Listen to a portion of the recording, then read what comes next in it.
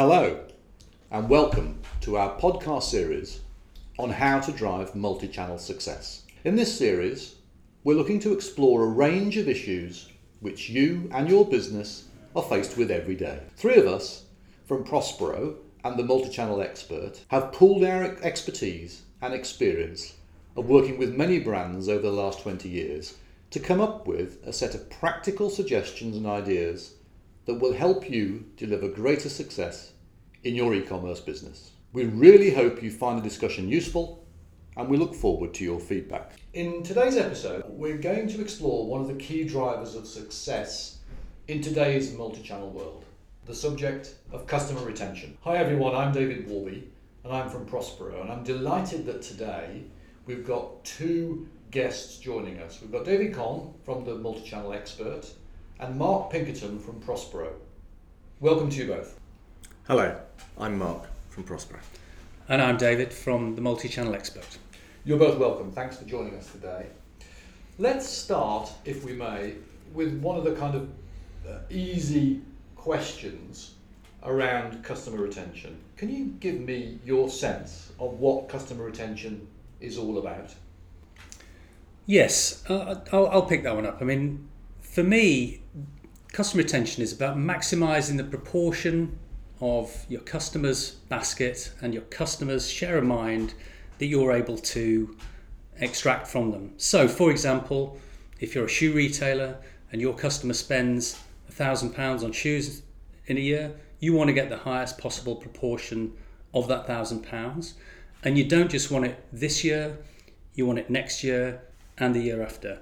That for me is what customer retention is. That for me is what customer loyalty is.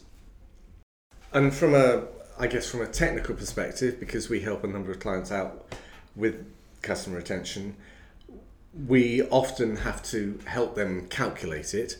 So the technical definition is the percentage of customers who bought last year who then buy this year.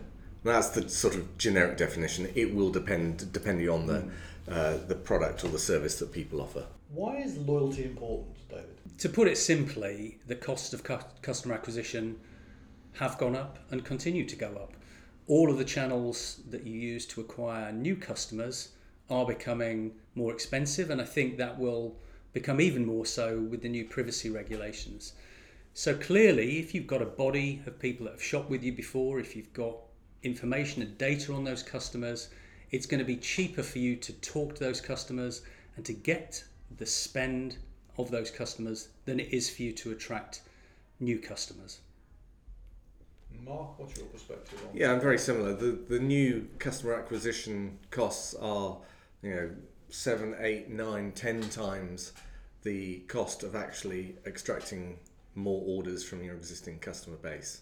So, and it's also a very good indicator of the success of the company to look at the customer retention that they get. If you don't have somewhere between a quarter and a third of your sales going to your existing customers in the normal course of events, then you start to have trouble because the cost of acquisition is going to be so high that your marketing spend is going to be exponentially higher, and therefore your cost of actually generating those sales is going to be disproportionate. So in a minute we'll maybe just touch on the concept of loyalty and the degree to which we think it's relevant and it works. But I think for the definitions here, loyalty is not a scheme. Loyalty is a concept that binds party A to party B. In that context, do we think there is loyalty in the market? Yes, for sure. I think there are plenty of brands that either we as customers or other people will spend the bulk of their time, energy and money. Let's take our phones. We're either loyal to Android or we're loyal to Apple. In retail, it's a little harder to come by, I think, but there are plenty of retailers that each of us will know and be associated with where customers will spend the bulk of the money that they spend in any given year with a specific retailer because it fits their requirements, because it does what they want it to do for them. In my particular instance, I'm a big fan of Amazon. It's not a popular thing to say in retail because they compete with almost everybody, but whenever I've got anything that's a trivial expense, I will buy it from Amazon. More serious, I'll go elsewhere, but I find I'm tremendously loyal to the arch enemy. And do you guys think that loyalty as a concept, if it exists, which maybe we think it does, differs by sector, or is there loyalty in buying a bag of Sprouts relative to buying an investment purchase like a car? Do we think that there's shades of grey there, Mark? I'm not sure there's shades of grey, but certainly loyalty does exist. I mean, you can have families who have bought one brand of car for their entire lifetime. They've always bought Fords or they've always bought Renaults. And I guess it might be true then that if you compare maybe UK grocery retailing with non-grocery retailing as an example, loyalty might circle around value being a greater component of loyalty in some elements. Would that be true? Yes, I mean frequency of purchase or natural frequency of purchase will be a key part of the whole retention piece. So it's a lot easier to have a good understanding of how well you're retaining clients if people shop with you every week for supermarket shops. And you may even get to understand the degree to which you maximise share of wallet from that customer, as David said earlier. Where you have a product where the natural cycle is that you're going to buy one rucksack every 15 years or one car every 6 years, it's going to be much harder to actually understand the likelihood of retention for those people. Yes, I think my previous retail experience with Heels, frequency of purchase is incredibly low with Heels. Nevertheless, we would still like to think that customers had a level of loyalty and a level of engagement with us.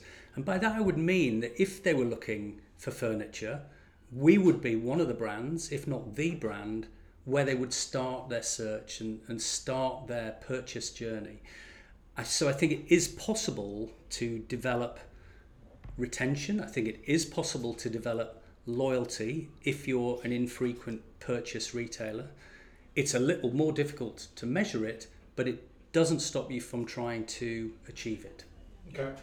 So in a minute we're going to come on to our panel's views on some of the tools and techniques that you might use and some of the avenues of thinking.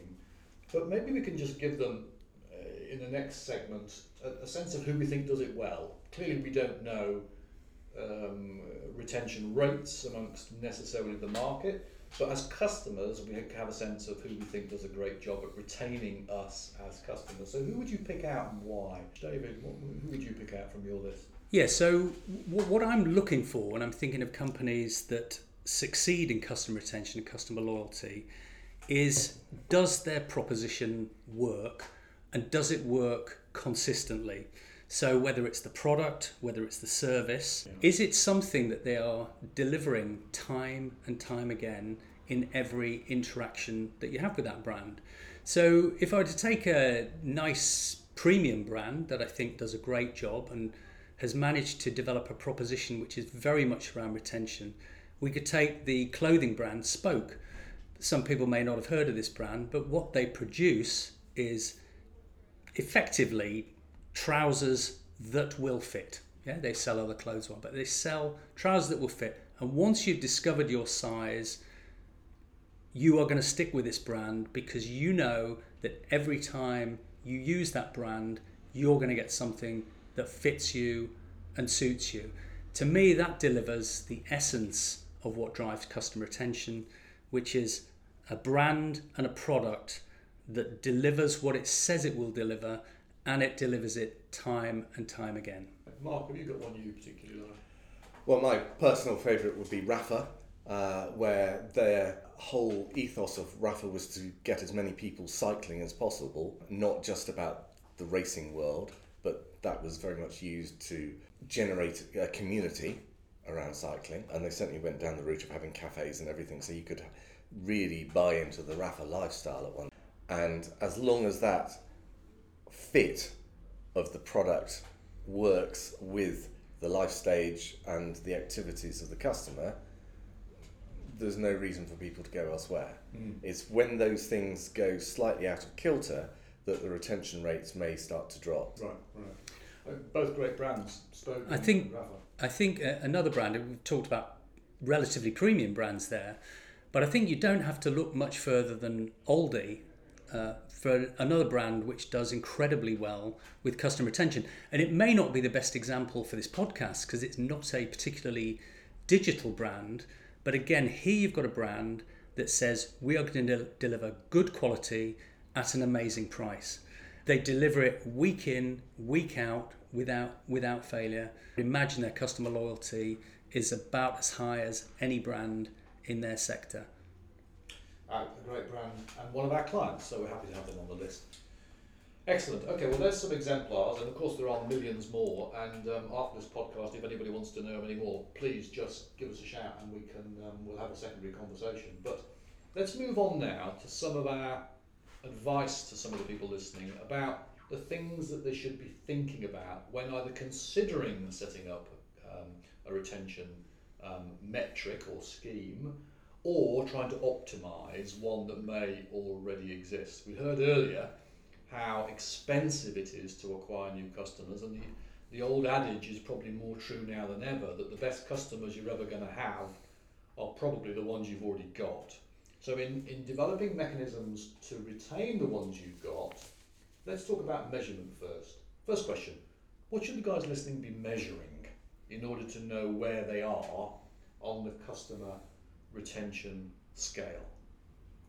Well, the first thing they really need to have a core understanding of is what is the customer retention that they actually have. And that is a relatively simple calculation of how many people bought last year and then how many people bought this year. And the percentage of those who bought previously who bought this year is your customer retention. Now, David, I know you have some concerns about the challenges of the standard measure, particularly with some of the clients you've worked with in the past. How does that unfold? Well, the key issue for me would be level of customer satisfaction. And I think you almost have to make it a religion in your business to really understand both quantitatively and, more important, qualitatively what the level of satisfaction your customers have with you. At both Heels and Snow and Rock, the weekly customer satisfaction statistics were delivered to the board first thing on a Monday morning, even before we delivered the sales.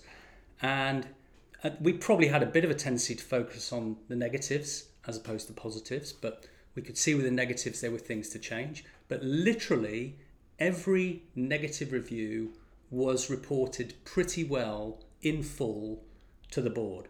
Now, I think arguably that's a little bit reactive, but I don't think you can underestimate the value of digging into why your customers feel about you in the way they feel about you. Most of us think it's a bit nebulous to do so, but it really isn't nebulous talking to your customers.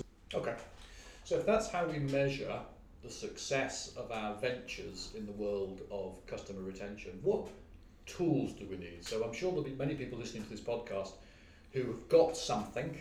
They've probably got some tools, but maybe some people who are just starting their journey. What things do they need to bind themselves to in order to be effective at running a positive customer retention campaign? I'm going to come to Mark first. I mean, the killer tool in terms of customer retention is email, and the percentage of sales that you can generate through email. And whilst that varies by sector, it should be a very significant proportion of your total sales, certainly of your repurchase rate. It's all about that journey of trying to align the outcome of what you do with the customer outcome. It's not necessarily about the short-term resale rate, although that has to be important. Yeah. David, what's your view on segmentation? It's a word often used in the CRM world and probably can mean many different things, but where's your mind at with segmentation and its value? I think the value of segmentation very much depends on the type of business that you are, and also, to be honest, the size of business that you are and the amount of resource that you have available. If I take that issue first, Heels, we had a very small team. Snow and Rock, we had a very small team. So if we'd come up with a 7-8 segment strategy, we simply wouldn't have been able to come up with 7 or 8 different bits of content to satisfy those segments. But within our business, there were certain identifiable differences between the customer groups that we were selling to and within the product groups that we were selling. At its simplest form, if we were to look at Snow and Rock, if you're a winter sports customer versus if you're a hiker and a walker, we are not going to send you the same email. So that's a case of looking at your business and saying, what are the distinguishable parts of our offer and the distinguishable customer groupings, and is it worthwhile putting the effort into creating different pieces of content for them? If you're a business that has multiple, then you want multiple segments. One thing I would say is that in a lot of businesses, more effort is put into segmentation than is warranted. Right. The one area I would really focus on, if I was any business listening to this, is triggered emails. Once somebody is in the buying process, that is when they are of the highest value to you. Let's give you a context here. If you were at Heels and I knew that you'd bought a sofa 3 years ago, how much use is that to me really? But if I capture you on the website, if I capture you opening an email that's about sofas, if I capture you searching for velvet sofas, gosh, that's incredibly valuable to me. And so if I can create a piece of marketing, if I can create an email program around that behavior now, that's of incredible value. And that purchase journey, those triggered emails, I would suggest anybody listening, that would be almost the first place I would start if I'm looking at this channel. Okay. So that's going to be about the place in the customer journey that somebody is, rather than the segment in which they're And that placed. sounds like you're hitting the point at which they're absolutely hottest. Correct. They've got something really relevant or something really attuned to their way of thinking at the moment, and you're going to hit that moment. Correct, yes. As you say, I like the phrase where they're hottest. Yeah. If I've got a piece of information about you that relates to 2 or 3 years ago, about something you did then, if you're not looking for sofas now, I'm guessing. But if I find you now, if I notice that today you made that search, then I really do know something that's relevant and is now, as opposed to guessing what you might be thinking. And in an ideal world, if you had known that customer had come in and viewed a sofa in store, then Bob's your uncle. That, to some extent, is the holy grail. But yes, if we can start chipping, Achieving that's another matter. if we can start chipping people and measuring exactly what they've visited in our shops, absolutely brilliant. Okay, now one of the other elements to being able to conduct triggered emails, or indeed levels of segmentation, notwithstanding having small teams that can't do everything, is the skills they need. And data is a word that's been popular for some years. What kind of skills do people need to have, Mark, when it comes to managing and using data? I mean, clearly you need to have one of your team members or one of your outsourced partners able to provide the data skills. We're not talking data science levels of skills for the vast majority of people, but able to take, say, 2 databases and merge the results of those 2 databases together to get some insight onto what customer behaviour is happening is important. But in some cases, with basic sort of web analytics skills, once the process is set up, the interpretation of that data should be capable of being done in-house by the marketing or the e-com people. Similarly, generating content and the ability to write content stories should not be underestimated. That is a skill. I mean, we've probably all tried it in our various past and histories, and it is not that easy to do in a way that is engaging with customers at the right stage of their customer journey. Yeah, I think picking on the subject of content, again, I touched before on how you can only have as many segments as you've got the capability to create content for those segments. I wrote recently for Internet Retailing about what impact I felt ChatGPT would have on the content industry. And my view is there will still be a critically important role for humans and for the real insight into the human mindset that you can, well, I'm saying you can only really get from humans, but the creativity that enables you to cut through. For me, the content piece is utterly critical to customer retention.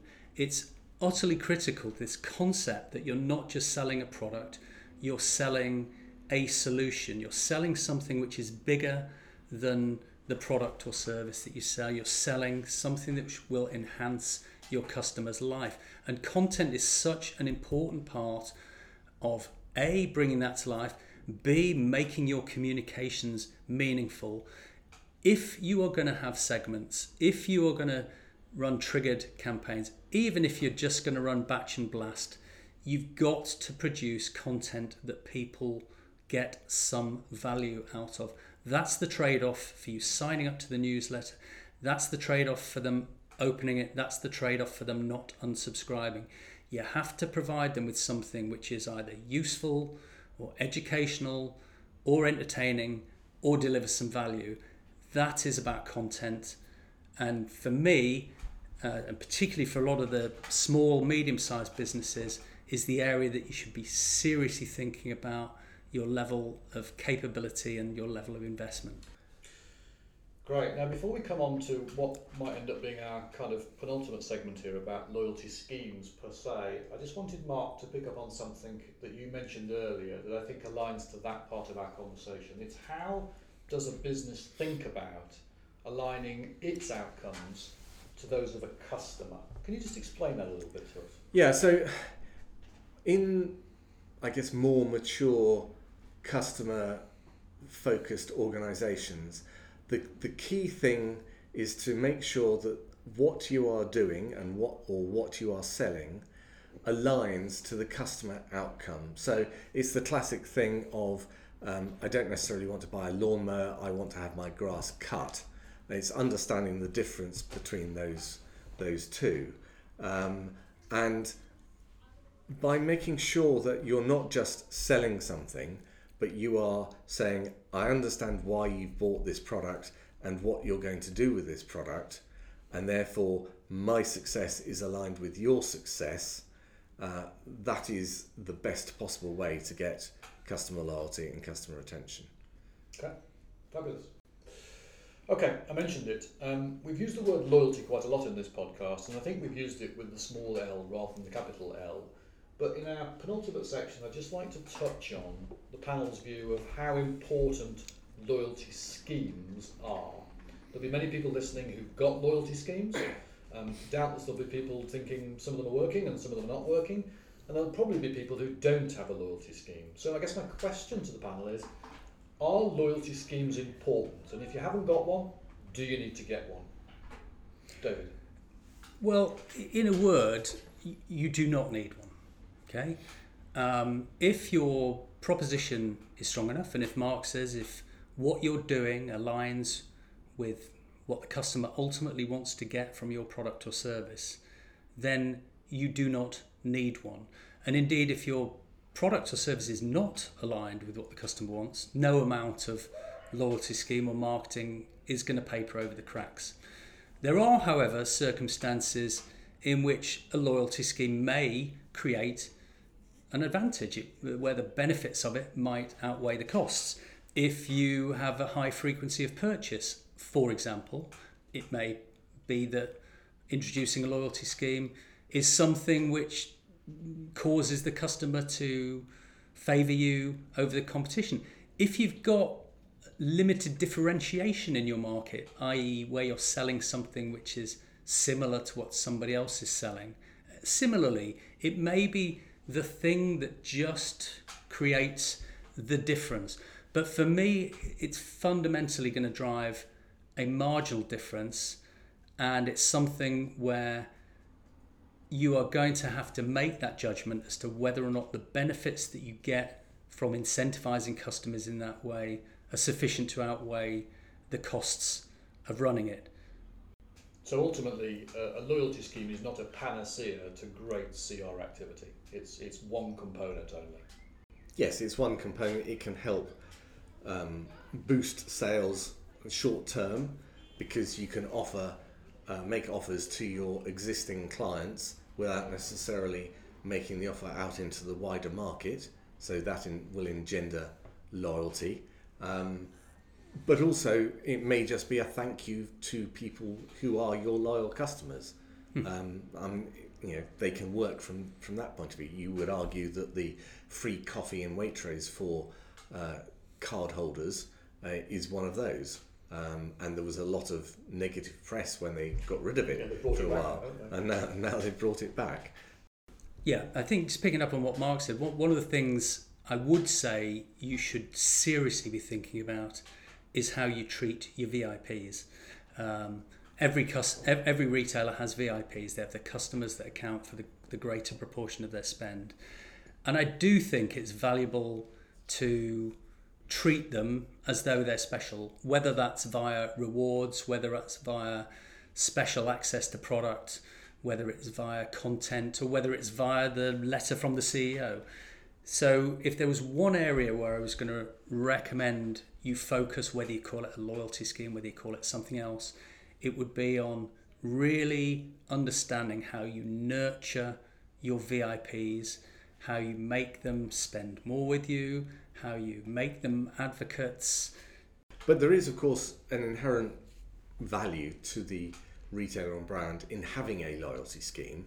So it's not to say necessarily from a customer perspective how much value that will bring, but for the retailer point of view is that they get more data, and the more data points they understand about you, the better insight that they can generate, and therefore the better they can tailor the products that they are offering to you. Long term, whether or not that adds significant value in terms of increased profit and increased share of wallet, I think is debatable. I think we've all seen retailers where it doesn't work, and occasionally we've seen retailers that it does work in. Okay. So data and being able to do something with the data, as David points from earlier, you've got to be able to do something with the insight that you can get out of that data. And if you're not going to do anything fundamentally different as a result of having that data, then what's the point? Okay, all right. Guys, we're nearly at the end, but I think as a way of wrapping up, if our listeners want one thing to do, or one thing to think about, or one thing to kind of reflect upon in these last few moments of our podcast, what would your recommendation be? David first. For me, it's make it as human as possible. Make person-to-person connections. Most of us aren't multi-billion-pound businesses where that becomes impractical. So find ways that you can connect your people to your customers. The more you can do that, the more engagement, the more connection they will have, and the more likely they are to be retained. Mark? I would say start tracking customer retention as a KPI. Make sure that people across the business understand it, and expose it across the organisation. Fabulous. Well, thank you. Thank you to Mark and to David for their insights today, and thank you to you for listening. We hope you'll join us again on the next one. Thank you. Goodbye.